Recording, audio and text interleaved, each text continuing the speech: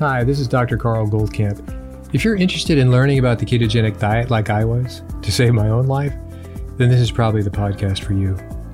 8 years ago, I knew nothing about it. 6 years ago, it saved my life. 3 years ago, I started researching and talking with some of the authorities in the field and attending medical conferences about this to understand why and how keto so dramatically changed my and my wife's Judy's lives. The purpose of this podcast is to share our journey of discoveries with you in understanding how keto is so effective in improving so many different conditions, from obesity, epilepsy, diabetes, infertility, MS, Alzheimer's, heart disease, to name a few. So take a step away from all the hype you've probably heard and roll up your sleeves with me and join me weekly to explore this living miracle that anyone can access. We'll talk science, we'll talk food. We'll explore its history and evolution to today, which is that the sheer wonder of the ketogenic way of eating has changed untold number of lives, unlike anything before it. And in case I forget to mention it, please join our Facebook group, Keto Naturopath. Welcome back to the next episode of the Keto Naturopath. This is a podcast on YouTube, the first that we're doing. So just to sort of put it all out there is that all of our old podcasts are going to be started again also on this channel on YouTube sequentially from the very first one we did all the way up to last week. At the same time, every Thursday will be a new podcast. So there'll be 2 old per week and 1 new per week. And that's how we're going to roll forward on the podcast. So what's the point of doing a podcast versus a YouTube? Well, what I find is a podcast, I've always felt this way about the podcast. It was just me and the microphone, my thoughts, and maybe I have some documents in front of me and maybe I'm looking at something on the screen. Maybe I'm interviewing somebody, but it's much more conversational. I'm not going to get stuck on a PowerPoint that I had to put together or some particular graph. If there's anything like that, I'm just going to call it from memory or I'll possibly have it in front of me to refer to. But mostly I want to keep it as a conversation that I'm talking to you personally, right in your ear, wherever you are, in the car or in the kitchen, maybe out for a jog. That's fine, because there's a lot of topics that just need to be talked about, and we don't need the minutia of the details to present this. This isn't a dissertation. This isn't my thesis. This is me sort of squeezing out from the sponge of my experience things that I think were either being misrepresented currently in medicine, especially on YouTube. YouTube is like, wow. And I feel there needs to be a degree of authenticity sort of injected into that conversation, as well as experience counts for something. Having done something for 20 plus years, more than a couple decades. Ooh, it hurts to say that. That is something. Because you learn the nuances of certain issues, you know that things are not black and white, but how to guide people out of the morass of their ill health, let's say, to solid ground where they kind of know some basic things that they can do to pull themselves back. Nothing is a guarantee, by the way. So when we talk about a study this or a study that, nothing is a guarantee. We are a large population of people, and I do believe we are very genetically different enough. And so, I talk about SNPs, single nuclear polymorphisms, and that's vital to how I look at people. It's not the definitive way, but it has to be a variable in the conversation of what are we going to do about this person on their situation, whatever that thing is that they're here to see me for. So I do want to go into the idea of SNPs and how you would use them, where you would look for them, and perhaps how you can interpret them on their own. I don't feel I have to be the guy interpreting it for you. You probably will need somebody or other to help you jump into this, speaking of morass, a lot of numbers and a lot of what the heck does this mean? But once you sort of get the basics straightened out, you're pretty much on your own. Or at least the quality of your questions will become much more specific to you, and you'll get to understand more about why some SNPs are much more important than others. And therefore, when you say that there's a priority, you look for certain areas that may be problematic, once you take care of those areas, yeah, you can go on to other potential SNPs, but really, there's not that many huge targets. There's a few networks you need to look at, understand why they're networks and how they relate to each other, but that's pretty much it. So the company I use now is Strategene. Is it perfect? Is it the be-all and end-all? It's a company. They're honest, and that's kind of more than most companies that I work with, I should say, and I appreciate that. I wish they would cover more SNPs. I wish they would do a lot of things, but it's good enough. And it helps me just get started with people. I don't hold SNPs or a company like Strategene, and there's a lot of others out there, as being the single company that's going to interpret your complete genome. That's too many possibilities. So we're going after the bigger areas that have been pretty well documented. And, when I was practicing about 2 decades, when I first started practicing about 2 decades ago, I would have to order each SNP as an independent lab test through Quest. That was incredibly tedious and boring. And you figure, looking back, that was almost lucky that I would get a hit. But then again, I started with a few that I knew were a problem, those that had been studied. There was a number of studies on there saying, hey, well, maybe this might be an issue for this person. So then I would look and I'd find often there was kind of a correlation. But guess what? If you have a SNP, which brings up another point, if you have a SNP, a mutation, a polymorphism, right? There's many of these various mutations in this particular gene that's like we're looking at. It doesn't mean that you will have a problem. This isn't like, oh, you have the BRCA1 or the BRCA2 genes and the incidence and the probability, high or low, of getting breast cancer, right? That's the certainty that you have a certain mutation that leads to X of a problem.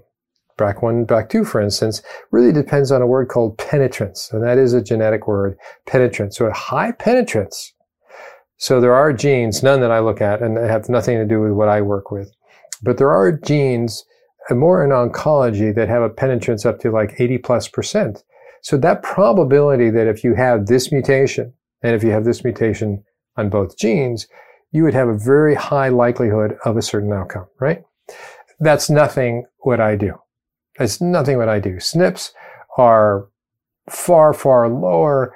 They are not black or white. They are simply an impairment of an enzyme. So usually there's a few genes that come together to make an enzyme. And now if you have one of these mutations, the chances are this enzyme, which could be vital, is just impaired and it moves more slowly. Some, it's just the opposite. It moves very quickly. That causes a whole other possible problem. So what I want to get across, because I get a lot of questions that say, could you do my SNPs? Oh, could you do this? Do I have that? The curiosity is there, and I'm glad the curiosity is there, and I'm glad the questions are coming. But don't leave with an interpretation that you now are set up for a certain problem. I've had people that I've suggested that they, get their report, they get the report, and then they spend some time with me, and I look at some things, but I have to, I look at all the variations and so on. But I have to know, what is their context? Why are they doing this? If it's just intellectual curiosity and they don't have a chief complaint, they're not overweight, they don't have some sort of impairment or some sort of limitation in their way of looking at their life, then there's not much I can tie it to, right? So that's why I look at blood work. I have a long panel for blood work, which is not this. And that's why I also look at intracellular things. And that's also, at times, I look at hormonal things, especially for women going through menopause, pre and post. It's important to see these things. They all play a part, and they all overlap, by the way. They're not so different that they're unrelatable. Each one of those is a panel, a very different panel. And it helps to fulfill a bigger picture of putting things together. And it is, in that, still pretty imperfect. So back to this person who gets this, SNPs, and we interpret it and say, oh, here's this area and that area, you're good or bad or whatever they have. And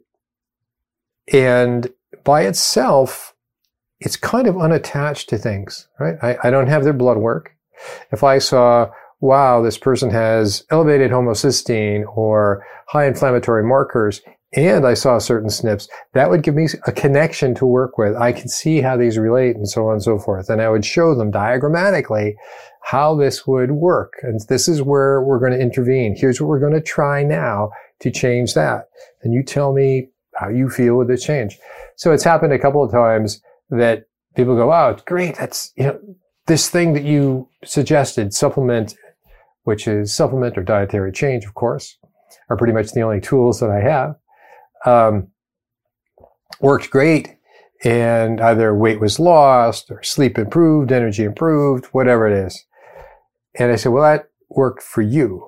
It might not work for somebody else, but look what we looked. We had to look under the hood, right? And go, oh, well, you got this. Well, this is what we need. These are the tools we need to adjust these things you have under your hood. So one size does not fit all. I so want you to get that point. One size does not fit all, because when you go to a conference, whether it's a keto conference, right? So this is the Keto Naturopath podcast on YouTube, Keto Naturopath. So you think I'm deep into keto? I am. I think that a low carb,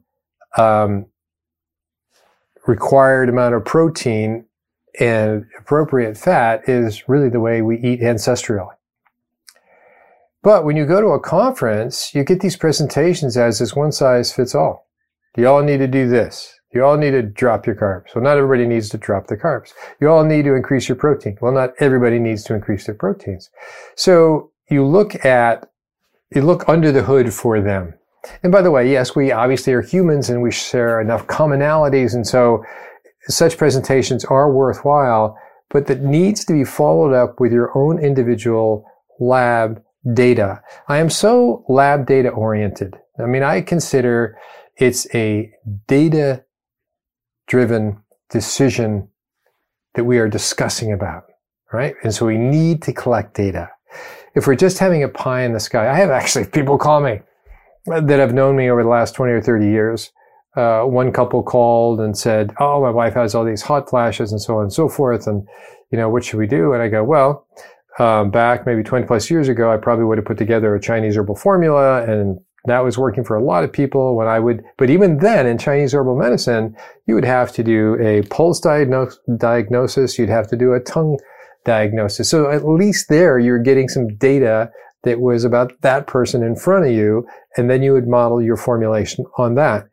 So when we're now into laboratory work, that is more specific. You got to go to a place to get your blood drawn, or you have to have a sequence of dried urine sent into the company, or what else do we do? Blood work, saliva, and urine are pretty much what we look at. And so we put these things together. It's still the same thing of finding out, what does this person in front of me look like, and what are their issues. And so the analogy that I use now is it's like driving. As an adult, most people can drive in the United States. I understand if you live in New York City, you probably don't have to. And if you live in a big city, you probably don't have to. But for the most part, we can say that most adults in the United States can drive. They're legal drivers. So that's good. They've learned a certain skill. However, they really need to pay attention to what's outside the windshield. So I see data for that moment in time, right? They're driving down the street. It's that moment in time. How fast are they going? Do they need to take a left or a right? Where are the other cars around? That is the ability of looking at data in that particular moment to determine what they need to do. And sometimes what they need to do is nothing. Keep on doing exactly what they're doing, right? So, but if you're to say, that's great, you got a driver's license and, you're now a responsible adult, but you haven't earned the right to look out your windshield yet. Wow. I think that's going to make it kind of difficult. And so this person who's driving without being able to look out the windshield is going to have a lot of complaints. They're not going to be able to respond to the environment. They're not going to be able to consume the data that they actually need to consume to use this vehicle. And that's how I see life in general. You can say and argue against the idea you don't need data because 100 years ago or 200 years ago, let's say, they really didn't have much in the way of kind of data. Well, they did have doctors, and doctors did pretty much do tongue and pulse in many different cultures. So even back then, the idea of needing data to differentiate the person in front of you from the collective mass of we are all the same thing was important. Now it's become a little more sophisticated, and it's going to probably even get more sophisticated. I'm just saying it's important. It's not the be all and end all, but it's important. So back to the idea that if you have a certain mutation, single nuclear polymorphism, a certain SNP, let's say me, for instance, I have MTHFR C677T, which is the slowest form of, so it stands for methylene tetrahydrofolate reductase. So the reductase says it's an enzyme that breaks down the MTHFR. So I have the slowest form of that.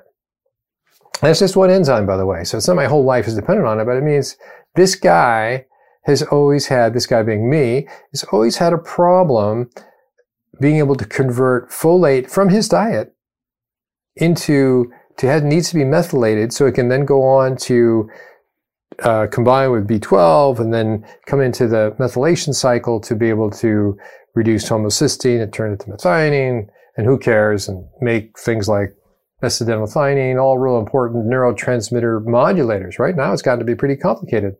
And I've always had a problem with that. And that particular problem was associated with many other conditions too. For instance, dyslexia, which is part of the autistic spectrum disorder, right? ASD. And so I was pretty severely dyslexic. I can speak pretty well, but if I had to read out loud, I'm sure I would embarrass your grandmother. And just have live with that there are just like separate halves of your brain. You have to, certain things you have to work at, and some things you don't have to work at that much. All right, so that's just one gene. But there's a lot of people that have that don't have any problems. Well, they got off because they had other compensating. Your body is a massive system of compensations as well. It's not just a highway that there's a blockage in the highway. If there is a blockage in the highway, usually there's a way to go around it. And sure enough, there's a way of going around what I just explained to you about lowering homocysteine. But if you now have blockages in some of these alternative pathways, you will have a problem. So that's why we look at these things collectively. And just because you have one gene mutation, how many times have people emailed me or said, "Oh, I have MTHFR. What should I do to fix it?" I don't know. Is it bothering you? Is it an issue? How do you know it's an issue? It might not be an issue. So putting it in the context of not only other SNPs that you may have, may not have, not everybody has wild and crazy mutations and have all these problems, but some do. So let me give you a story so my theme here is there's not always a problem even if you have a particular mutation. You have to look at the collective. You have to look at the pattern, if you will. You have to look at the pattern, and then you have to look at external reality. The external reality coming from SNPs would be going to one's basic lab panels. What are their liver enzymes? What's their, the lipid panel? What would their, obviously insulin and cholesterol, insulin and glucose, even look at glucagon, certainly the vitamin D, and on it goes, your omega-6, 3. So there's a lot of other things we look at, but we put these together and say, is there a fit here? Is there something by tweaking things over here that it would help remedy some of the problems we found in their blood work? That's what we do. And it's very important. But to assume simply because we looked at this map, so when you look at genomes, people get kind of narcissistic. This is all about me. All these things are just about me. I get to explain my life through this particular set of genetic reports. In part, you can, and in part, you could, but the attachment should be not that close. It should interest you, of course, but don't be too attached to it, because it may make for you to be, so obviously uniquely you, but it may benefit you in some ways as well. It may, so don't look for problems. And if you find certain abnormalities, polymorphisms that we know about, don't automatically leap to the assumption that you have a problem. So here we go. So there was, interesting thing about the world now is that you can find pretty much anybody you ever knew or cared about in the last 30 to 50 years, right? You can go back, high school class people are now, associated. You find everybody you ever knew in high school is now online, right? If it's not through Facebook or one of the others or simply knowing each other or an email is suddenly these connections can be remade. So, going back 20, 25 years of former patients it's obviously a lot easier. And so people have called and said, hey, can I have an appointment? And I explained, I just work online, but yeah, we can do it by getting labs and doing a Zoom consult kind of thing. So there was this one woman who has always been overweight by maybe neighborhood of 50 pounds. And it's been always pretty much her chief complaint. And I think she always felt you're just kind of unclear thinking. And, 20 plus years ago, I wasn't that aware of all these, how to read various patterns and so on and so forth. But she always had one lab that I will remember. I don't have her folder anymore, her chart. She always had chronically high inflammation as measured by CRP. And so it was like, we're talking 10 and 11. So what should that be? It should be under 1. So she's 10 and 11, always, all the time, but it should be under 1. And, we worked on diet, and my perspective on diet hasn't changed too much. I mean, other than subtracting the starches and the whole grains.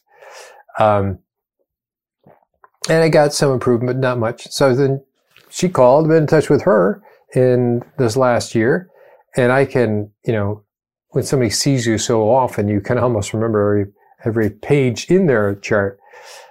And sure enough, I said, what we need to do is a SNP report, if you will, or a genomic analysis, and just take a look if there was any associations there. And sure enough, I did find a pattern that is very specific. And she always had fatty liver, it was non-alcoholic fatty liver. So that's now become a thing, especially if you watch the recent YouTubes. Non-alcoholic fatty liver. And so what is non-alcoholic fatty liver about? Well, it's about, if you keep on having it, eventually your liver sort of starts to die. And then you basically suffer the consequences of a dying liver, which is, it could be psychiatric, because as your liver starts to die, you can't get rid of all the toxins and so on and so forth. But before all that kind of extreme points happen, usually it's difficulty with losing weight. Usually it's with history of gallstones. Usually it's perhaps an uncomfortable menopause, if they're old enough to have that. So I knew her premenopausal, now I know her postmenopausally. But it was such a fit for her personality to look at, and we were looking at mutations that were not MTHFR, but she had some of those too. That's a problem. It's a contributing problem, if you will. But I think the heart of her issue was the fact that she couldn't make her own choline. And that has to do with a number of SNPs, I can say now, right? A number of SNPs that has to do with if you don't have choline in your diet, that humans should be able to, the perfect humans, should be able to make about 30% of their daily requirement for choline. Because choline's acetylcholine, and it's used for a lot of things. It's used in the membrane of all the cells, so it has so many different purposes.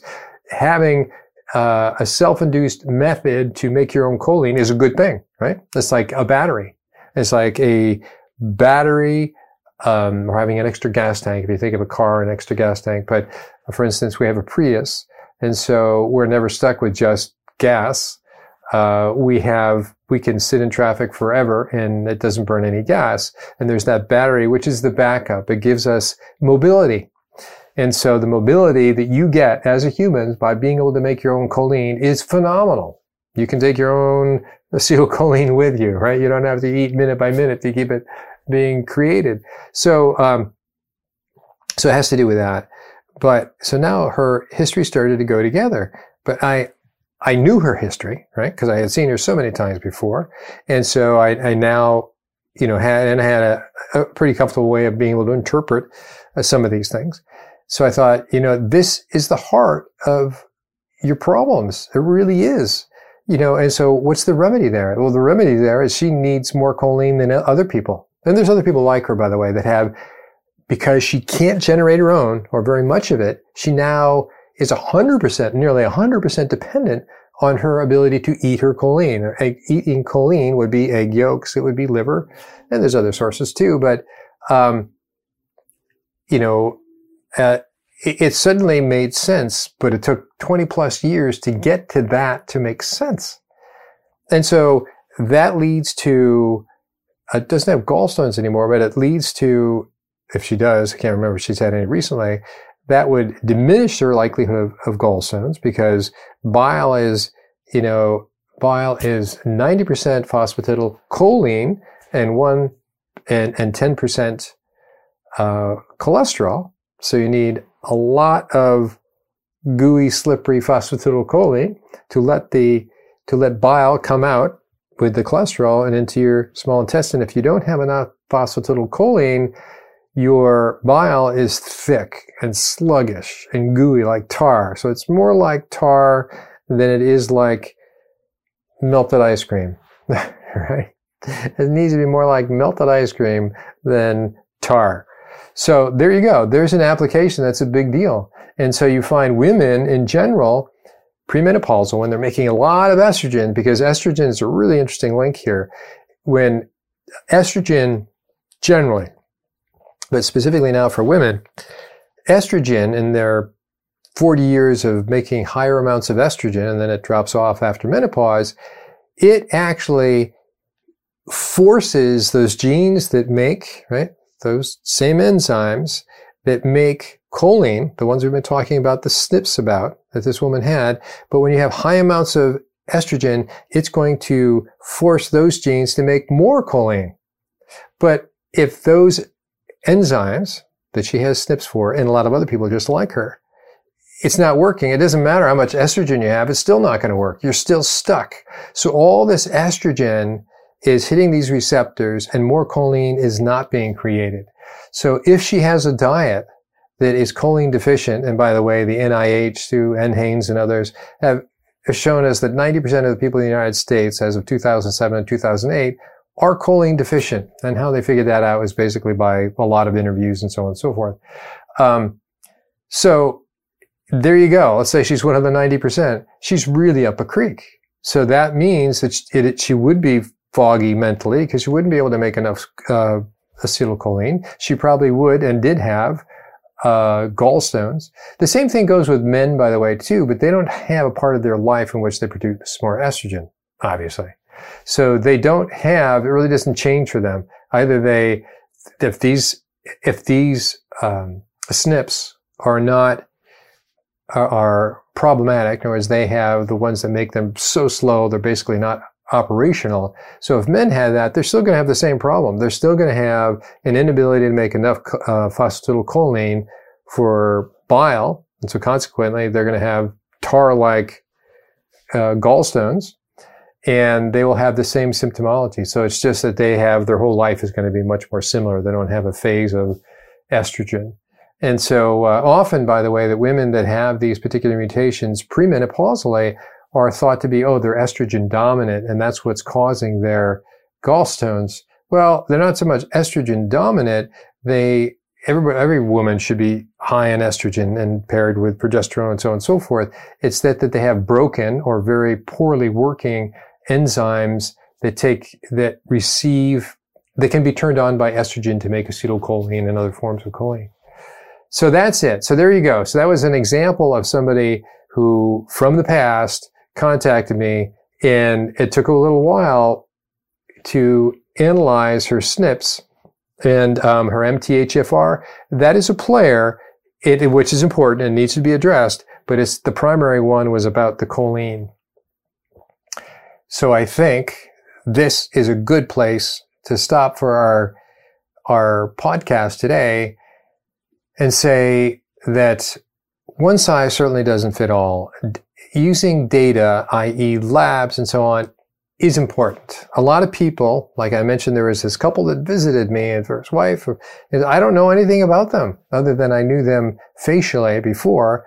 And so I went in and I showed them, this is what I do now. And they still ended up with the same question. So what would you recommend given all that you know, it's like, well, I still don't know you. Just because we talked, I don't have your labs and all these other things. There's nothing I can say. I would say, if you are looking for something that's going to change your hot flashes right now, go see somebody like I used to practice in Chinese herbal medicine, and they will probably help you. But that's not how I do it anymore. I look a little more deeply. So they didn't want to do the work. They still wanted the answer. And I don't know. And there's a lot of people that are that way. They don't process, data, getting data, personal data, and having a data-driven decision-making process about what I should do. Well, that's how life is. That's what driving is all about. Person driving down the street is an ongoing data-driven decision maker. Do I go faster or I slower? Do I stop? Do I go left or I go right?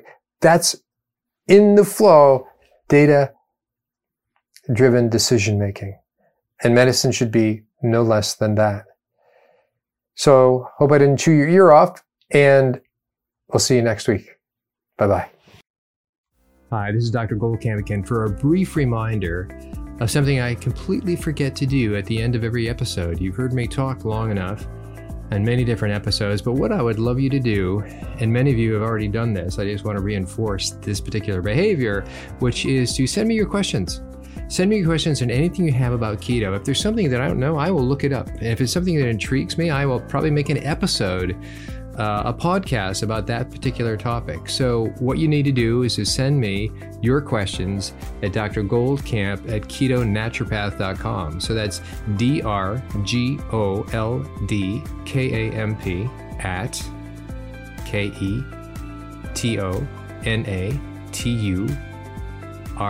at KETONATUROPATH.com. Dr. Goldkamp at ketonaturopath.com.